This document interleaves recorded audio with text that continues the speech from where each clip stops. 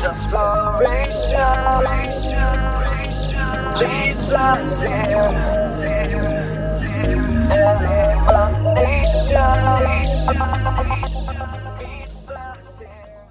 Do we have any anthropologists in the room? Just curious.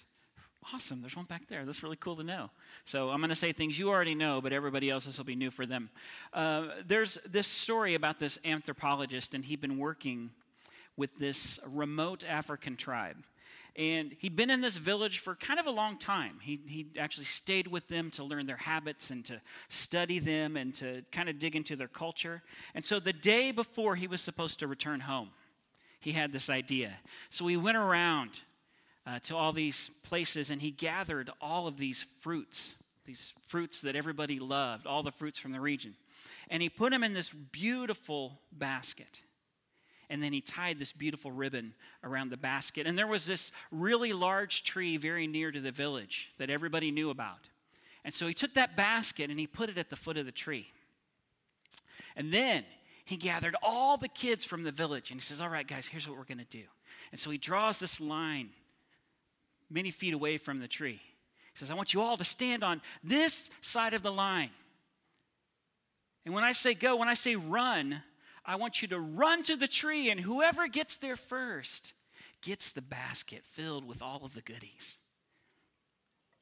The kids' eyes lit up, of course.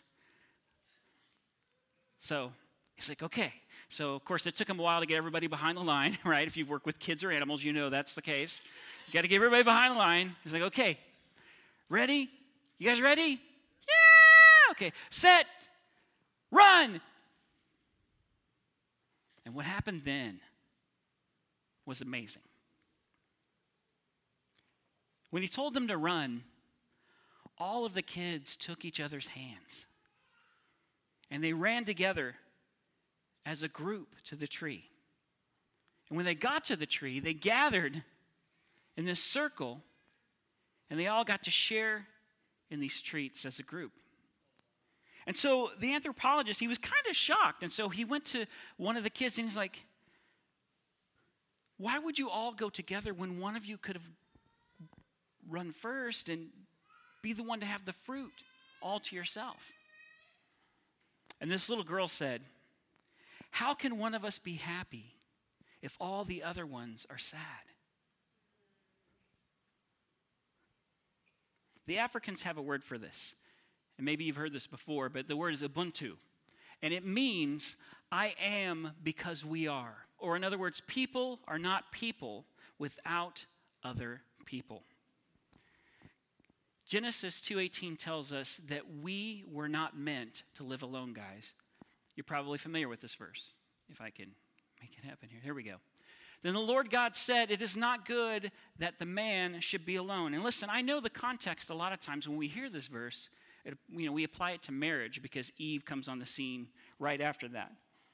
But I think this tells us more than that. I think this tells us that all people need relationships. Not every person, right, will be married. Not every person is meant to be married, but all people need relationships. And so just to start where we should start, the relationship that we all need, right, is with Jesus. As our master, as our Savior. If you're not following Jesus, then your life is devoid of the direction and the purpose that you were made for, that you were created for, no matter who you are. It's no accident, as Brenda said, that you're here today. And so if it's the first time that you've heard that, or even the first time that you've considered that, that's where this all starts. Everything that I'm going to say after this hinges on that relationship with Jesus. Ephesians 2:12 and 13 says that our lives connect to our Creator and to the promises that He's made to His people, to the Jewish people, right? That our lives connect to Him and those promises through Jesus. That's how that happens for us. So as followers of Jesus, we cannot do what we've been commanded to do in our lives without that relationship. And we can't do it with even relationships with people. Relationships with child 801, for example. This kid needs a relationship with their parent right now. It's an important relationship, the child-parent relationship. Anyway, as followers of Jesus, we cannot do what we're commanded to do without relationships. You're probably familiar with these verses because we talk about them all the time. They're our mission, right? Matthew 22, 37 through 39. You shall love the Lord your God with what? All your heart, all your soul, and with all your mind. And Jesus said, this is the first and the great commandment. But the second is like it. You shall love your neighbor as yourself. So love God with everything you have, with all of your heart, soul, mind, with all of your resources. Love your neighbor as yourself. And then, of course, we have this very shortly after when Jesus is about to take off, right? He's putting them in charge. And he's like, listen, go, therefore, and make disciples of all nations, baptizing them in the name of the Father and of the Son and of the Holy Spirit, teaching them to observe all that I've commanded you. And behold, I'm with you always to the end of the age. These are commands, right? If he is our rabbi, so to speak, right, then we are his Talmudim, we are his disciples. And when your master gives you a commandment, it's a commandment for a reason because he's telling you this is what you're supposed to do, this is how you're supposed to live. But here's the thing. In both of these cases, you cannot do these things without other people, can you? You can't love your neighbor if you don't have a neighbor to love, if you don't have people. You can't make disciples without other people. People are important. Every follower of Jesus should pursue relationships. So the question then we have is, okay, well, what does that look like? What do those relationships look like? There's a passage that's in Acts, and if you've grown up in the church, most of the time when we talk about the book of Acts, our go-to is, when the Holy Spirit falls on that upper room and the disciples are speaking in tongues and everybody on the street hears the message of Jesus in their own language, like 80-something different languages, with Jerusalem just packed to the gills with all of these people that are there to celebrate, right? That's what I usually think of, or that's what most of the time when we talk about Acts, like that's the go-to. Or maybe we talk about when Peter, after that, is filled with the Spirit, and he goes and he busts out the gospel at the top of the stair, and like all of those people come to know Jesus through that. Like those are the two primary things that excite us or that we think about maybe when we go to this book of Acts. But as a kid, those weren't the ones that captured my attention. There was a passage, and it's in Acts 2:42 through 47. And this is the bomb. This might be one of my favorite passages in all of Scripture, but I've loved this ever since I was a child. And it starts like this. And they devoted themselves, they're talking about all of these people that had come to know Jesus. They devoted themselves to the apostles' teaching and to the fellowship, to the breaking of bread and the prayers. And awe came upon every soul, and many wonders and signs were being done through the apostles. And all who believed were together and had all things in common. And then it continues. And they were selling their possessions and their belongings and distributing the proceeds to all as any had need. And day by day, attending the temple together and breaking bread in their homes, they received their food with glad and generous hearts, praising God and having favor with all the people. And the Lord added to their number day by day those who were being saved. Over the next few weeks, guys, as we launch into this series, this is going to be our launch pad, really, this passage. We're going to be talking about it a lot and the things that we see there. We're going to explore why we exist as a church. Like, what is our purpose? Why are we here? I mean, yeah, love God, love other people together. I get it. But what does that mean? How does that look? How does that mission affect our personal lives? What should that look like? How do we work that into all of the other commitments and things that we have going on in our world? What does God want to do? And so the basic point is this today. God made each of us with the need for relationships. And those relationships are for our benefit, but also for the benefit of others. So if God made us, right, for the need, like he made us to need relationships, then it stands to reason that we probably should actively pursue those, right? If he made us to need those things and we know that we need them, then we need to go after those things. Otherwise, we risk missing out on the benefits that God offers when we choose not to engage in relationships, especially within our church body. So today, what I want to do is I want to take a look at a few of those benefits, as we call them. So the first one is this: the benefit of meeting our needs. God does that through relationships. Well, what kinds of needs are we talking about? Well, the first kind of needs, it seems pretty obvious, would be our physical needs. Acts 2:45, it says there that they were selling all their possessions and belongings and distributing the proceeds to all as any had need. That blows me away, right? Just a little bit. These people were so consumed by what God was doing in their midst that if somebody else had a need, they would actually take stuff and they would sell it so that they could meet that need. And listen, in our lives, it's really easy for us. It's easy for me. I'll speak for myself. It's easy for me to be distracted by my problems. Anyone else on that page, right? You get all things happening, pulling you different directions. Hard stuff happens, and it's very easy to become focused on those things. But I believe that God wants us as his people to be intentional in the way that we look to the needs of other people. I think that that's part of what he calls us to do. And one thing that I love about this church is you guys do that. I've seen it over and over and over again. If somebody has a physical need, it seems like someone's always stepping up to fill it. We send out an email, hey, this person needs a bed. Oh, I have one. This person needs meals. Hey, I can help. This person's car isn't working. Send them to Josh, right? That's what we always do. I love that we meet those needs. I've been in this church community, guys. I was thinking about this for almost 25 years. And I know that I look like I'm 18. But I've been here, a part of this church in some way, shape, or form for almost 25 years.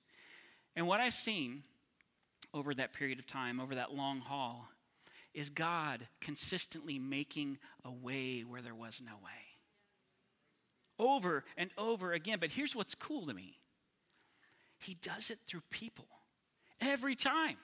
Like, it's not like somebody digs up a treasure in their backyard and it solves all their problems, although that would rock. It's like God uses someone else to move into the situation, and he uses that person to change the situation. Sometimes lots of people, right? Buying groceries and providing meals. I've seen that happen. I've seen other people step up to pay the bills of people who couldn't pay them. I've seen you guys invite other people to live in your homes with no parameters on how long that might last. I've seen it. I've seen you guys give possessions, sometimes the only one of what you had, to someone else who needed it. And then I've seen professionals offering their advice, offering their expertise, offering their labor, or their experience that many of us could not afford if they hadn't done that. Some of you guys know that Valerie and I have had this major issue with our foundation about 5 years ago, right? And it was a major, I don't have enough adjectives to describe how hard that was. But they had to put in 22 something odd piers to make this happen, and it was not good. But we got through it. And so then last Friday, Valerie sends me these pictures where we see that mud is coming into our basement on the other side. And let me just say that I can't tell you how soul-crushing that discovery was. It was hard. And so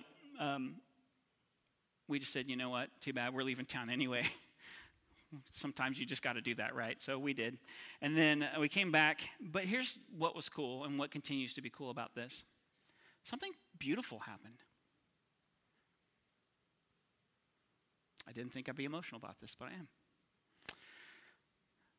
You guys, some of you found out, I don't know how.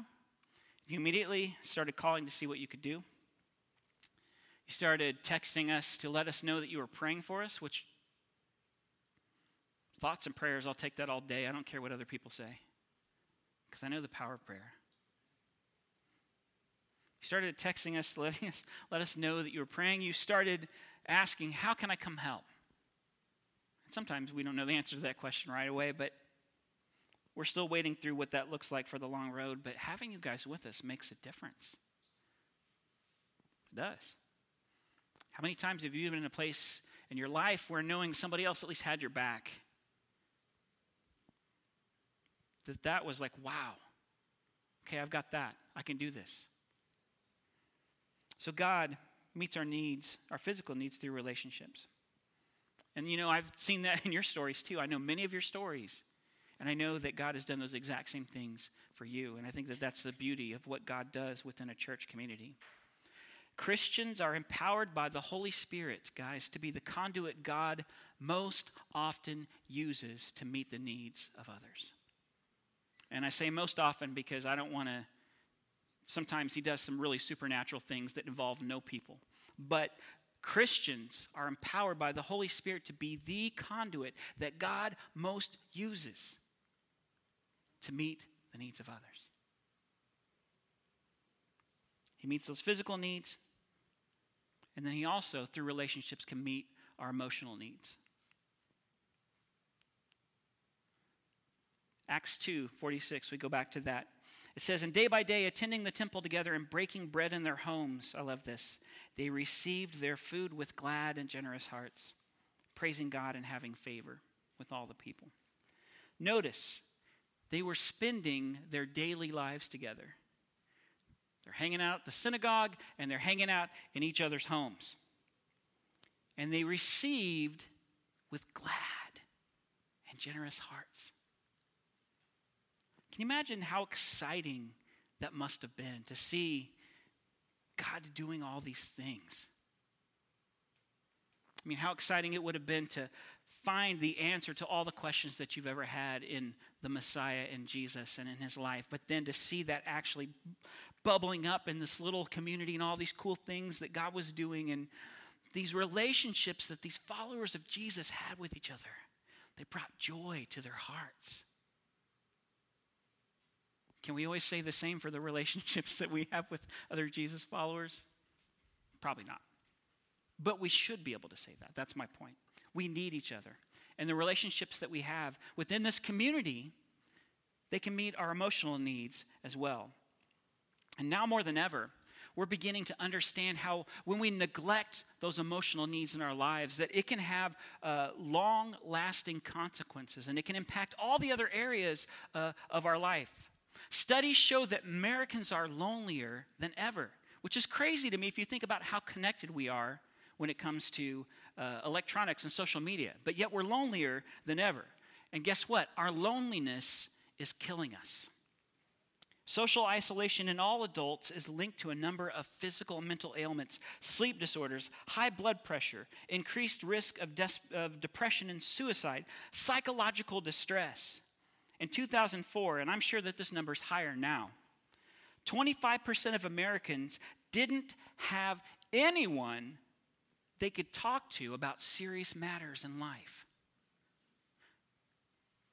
There was no one that they could call, no one that they could trust if they were going through something hard that they could talk to about it.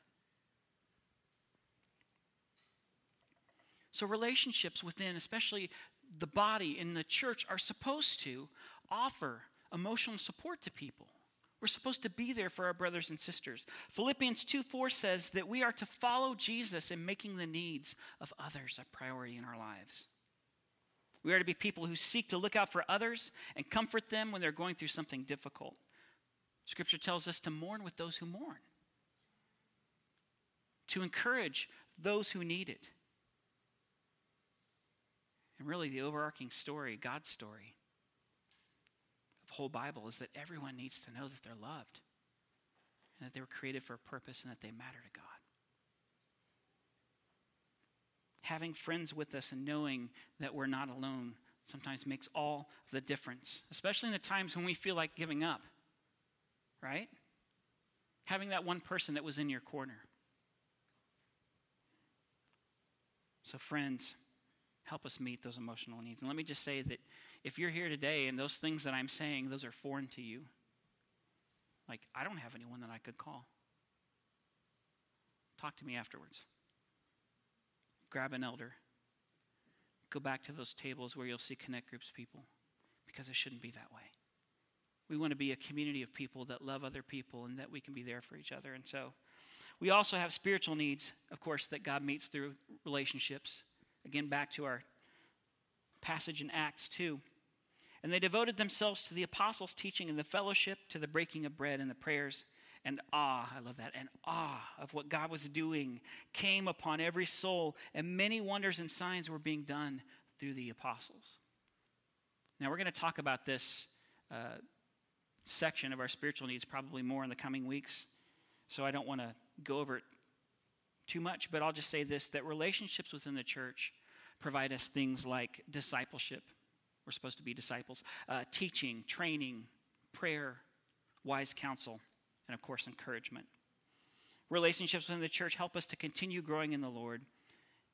And we share in this benefit of meeting people's needs and also having our needs met within the church community. So that's the first benefit, meeting our needs. Relationships also have the benefit of giving us strength. And I'm going to jump to Ecclesiastes 4 here.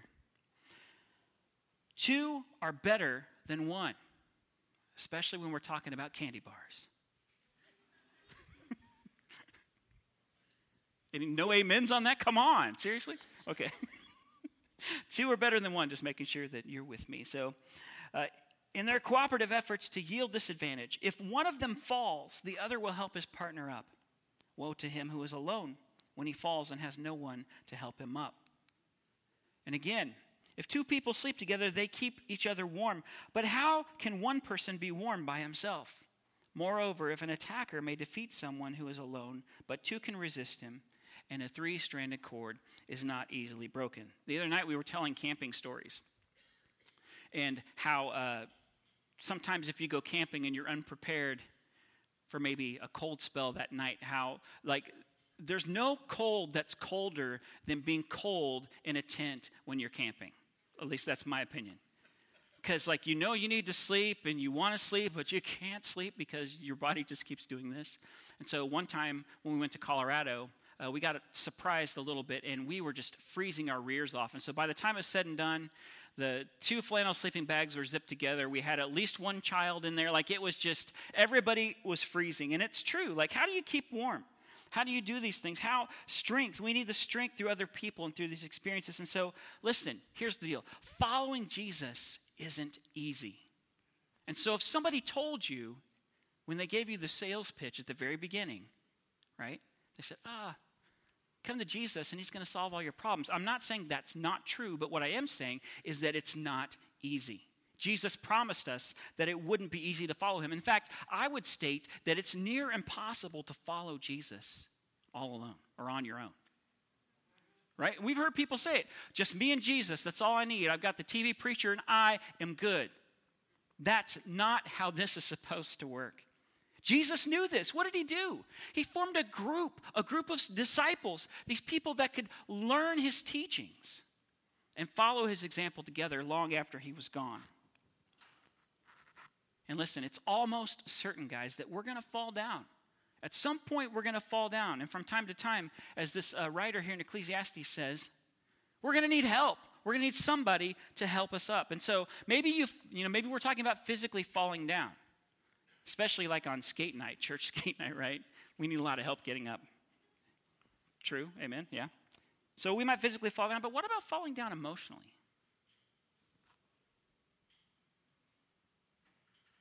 The times that I've fallen down emotionally, there have been some of those times that it was only possible for me to get back up through the support of other people.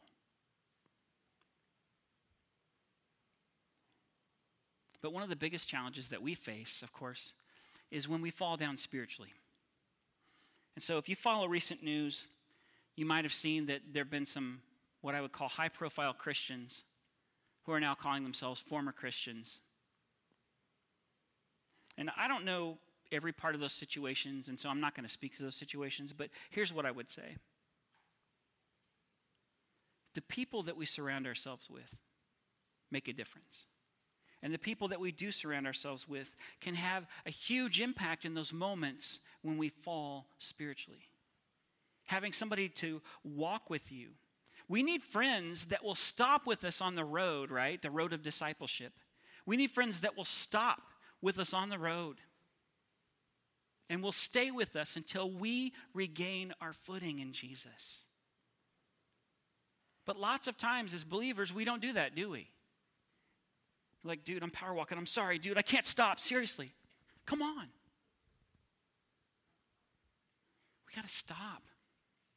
We got to help our brother, help our sister back to their feet and walk with them.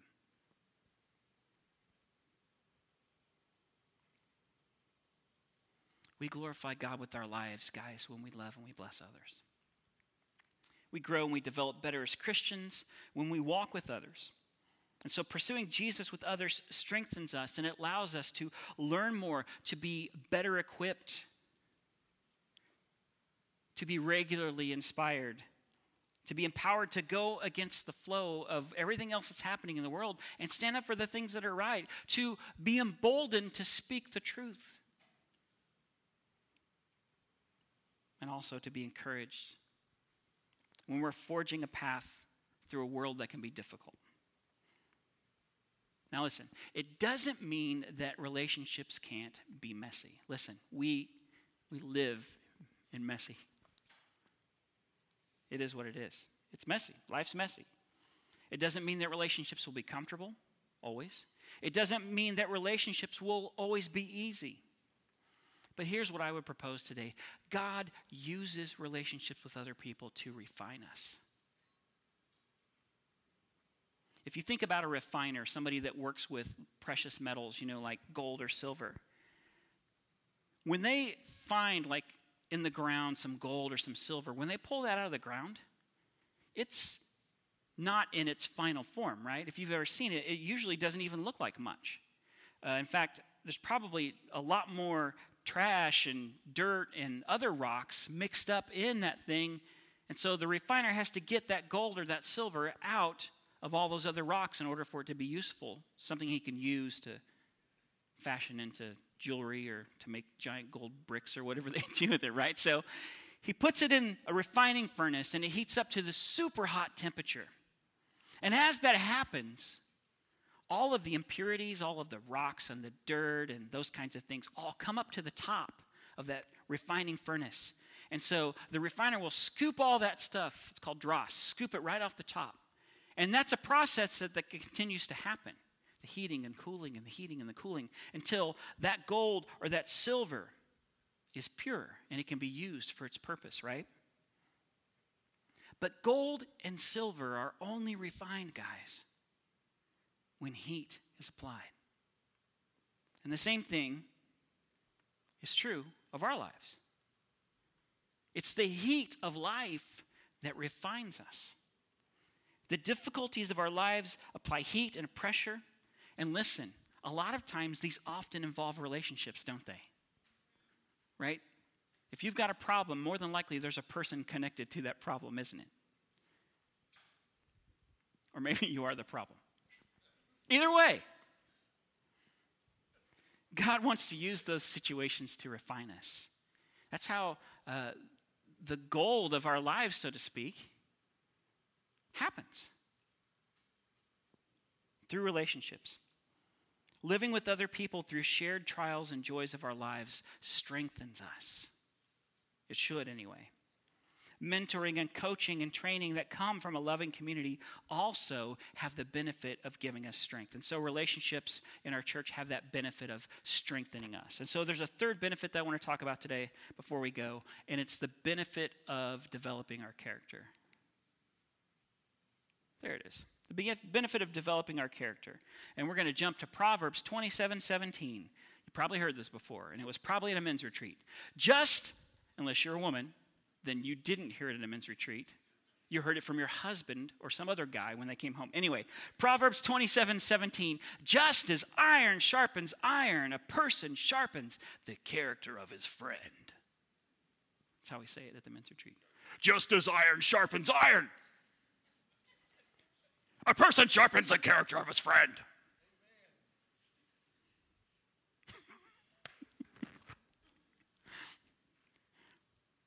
Okay, I want to prepare you for what I'm about to say. Because for some of you, this may be a surprise. You might be shocked. This actually may rock your world. And so I'm going to share this with you, and at risk, I'm going to go ahead and say it. This may be a surprise to you. But God's goal for your life is not for you to be happy all the time.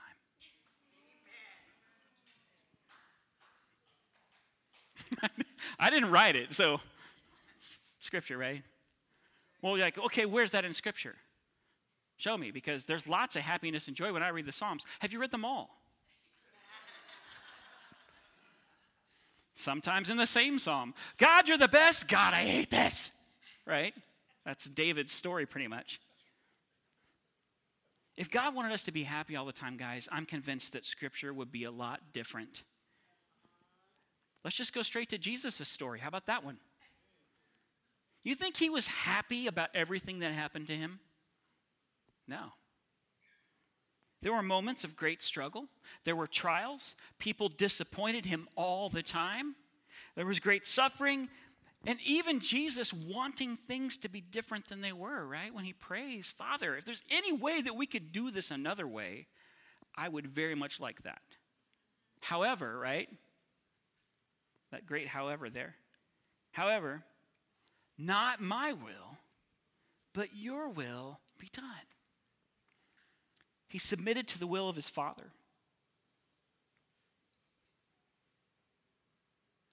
Because it was God's plan for relationship with all people that was most important. That's what God wanted, a relationship with all of us. Our relationship to God is connected to our relationship with other people, believers in the room. 1 John 4:20 and 21. If anyone says, I love God, but hates his brother or sister, he or she is a liar. For the one that does not love his brother, whom he's seen, cannot love God, whom he's not seen.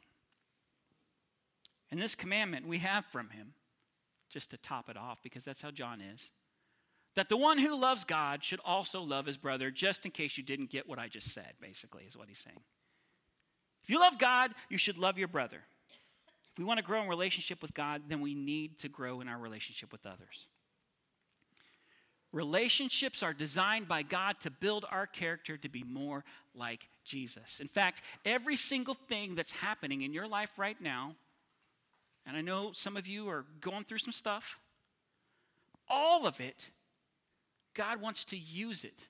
I'm not saying he's cursing you. I'm not saying he's making all these things happen. What I am saying is that God wants to use these moments in our lives to build our character to be more like Jesus.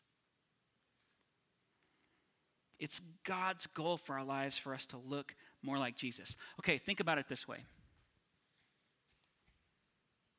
How do you get more patience in your life?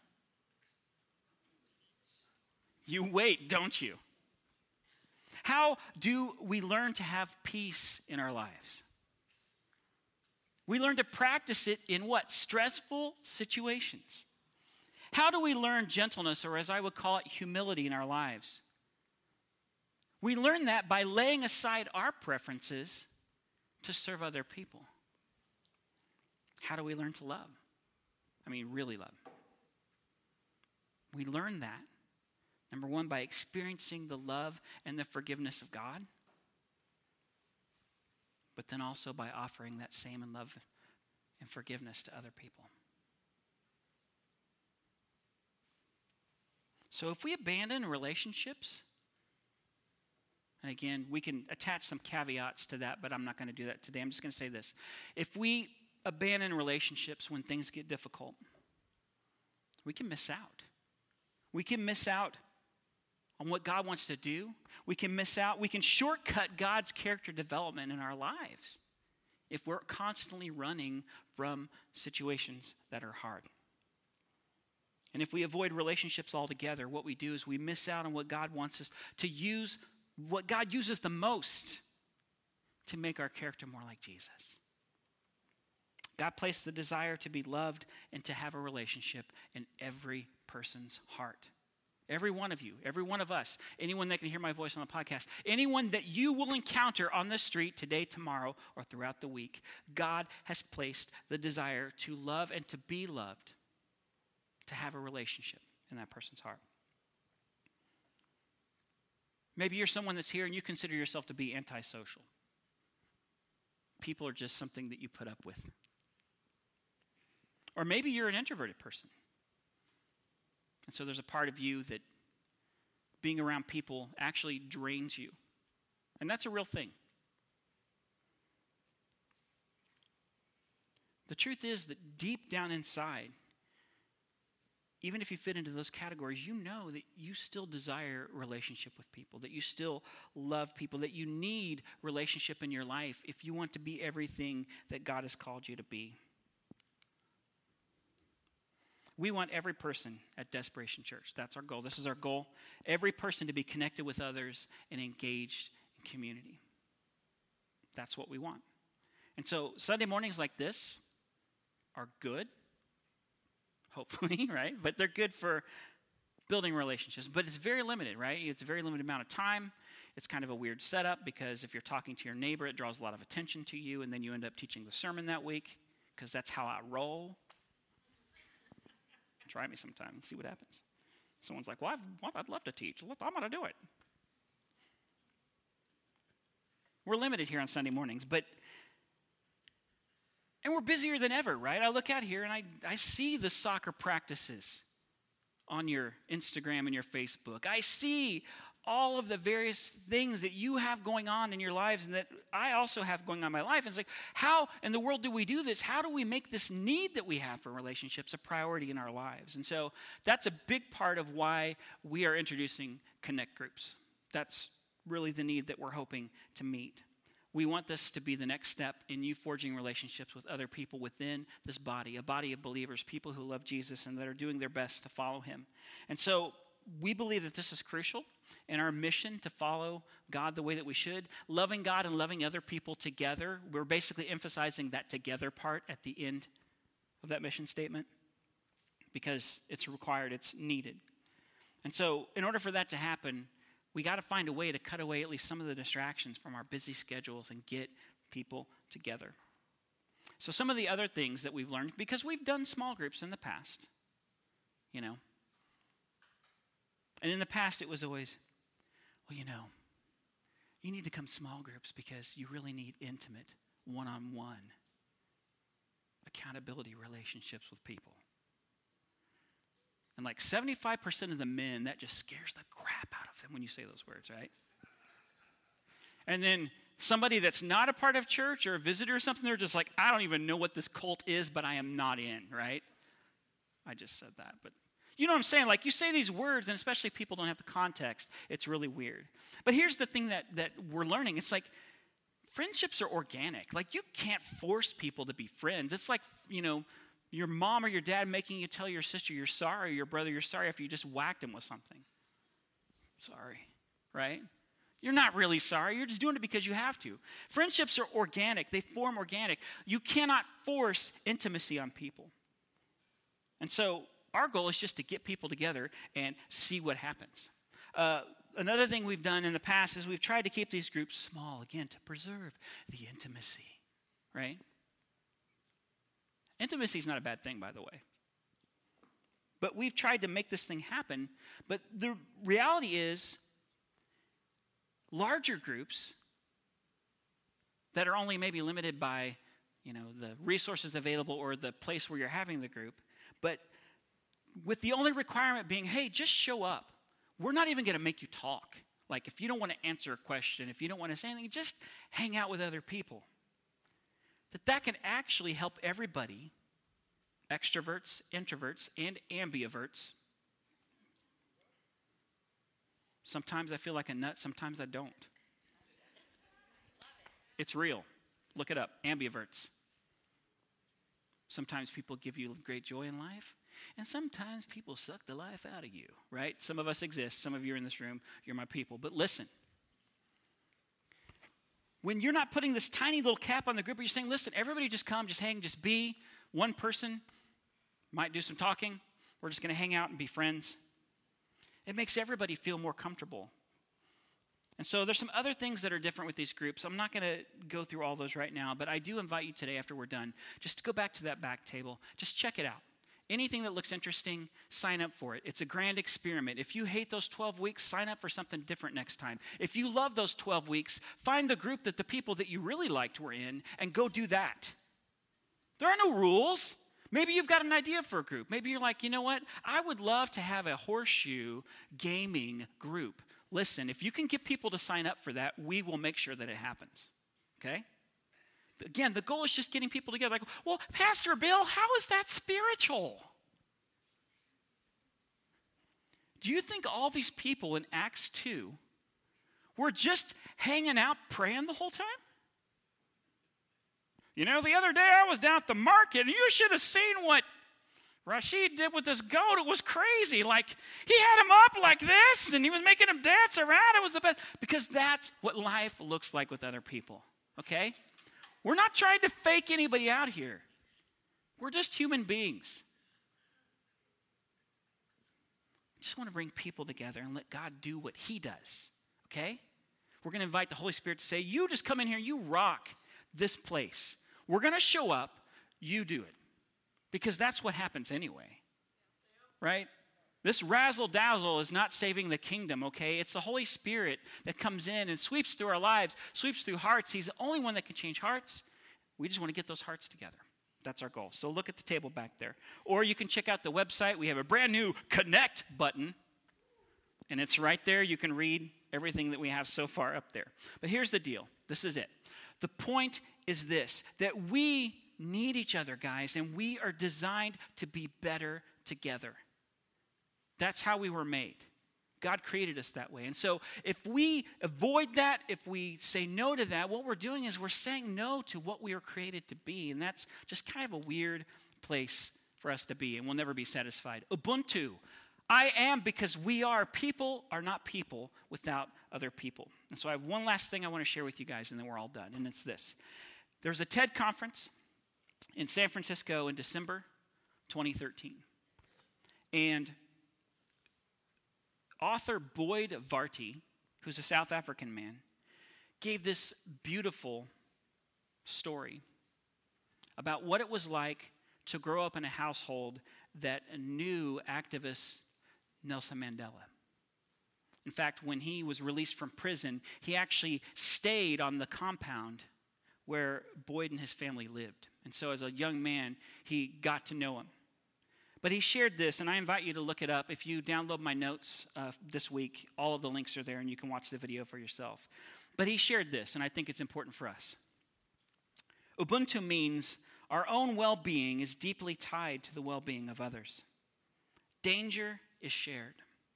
Pain is shared. Joy is shared. Achievement is shared. Houses are shared, and food is shared. God made us to need each other, guys. This is what his heart looks like. And this is what our church can and should be. We have to be connected because we're better together. Would you guys bow your hearts with me? Oh, Father God.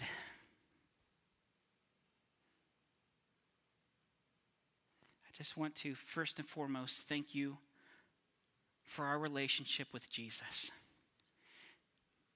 Because without him, none of this would be possible. The promises that you've made to your people, the calling that you've placed on our lives, but also the joy of the love and the forgiveness that you so freely extend to us. None of this would be possible without our relationship with Jesus, and so thank you for him.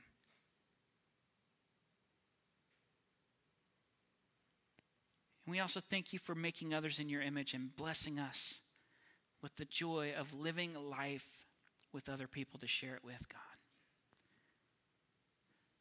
For those of us that are married and have spouses in our lives, God, that do so much and love us, thank you for them. Thank you for the friendships that you've given us in our life and the friendships throughout the course of our lives, God, friendships that shape us to be who you want us to be, from the ones at the very beginning of our lives, God, to the ones that we have now. God, the most joy-filled moments that I can remember in my life always include others. Yet far too often, I'm reluctant to share the other parts of my life, the pain of my life, the struggle of my life.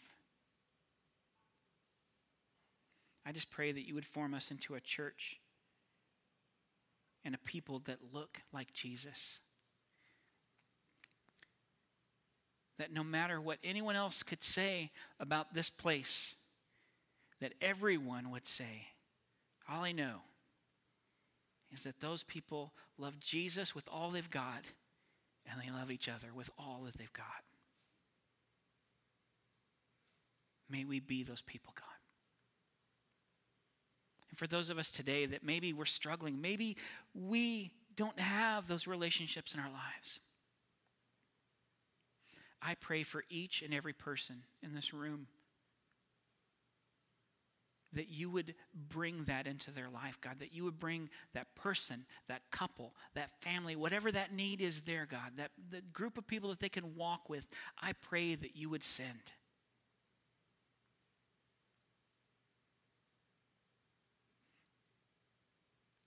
And I also pray, God, that you would strengthen the relationships that we have with one another as well. We love you, and we pray that you would be the center of everything that we say, everything that we do with our lives. And we pray all these things in Jesus' name.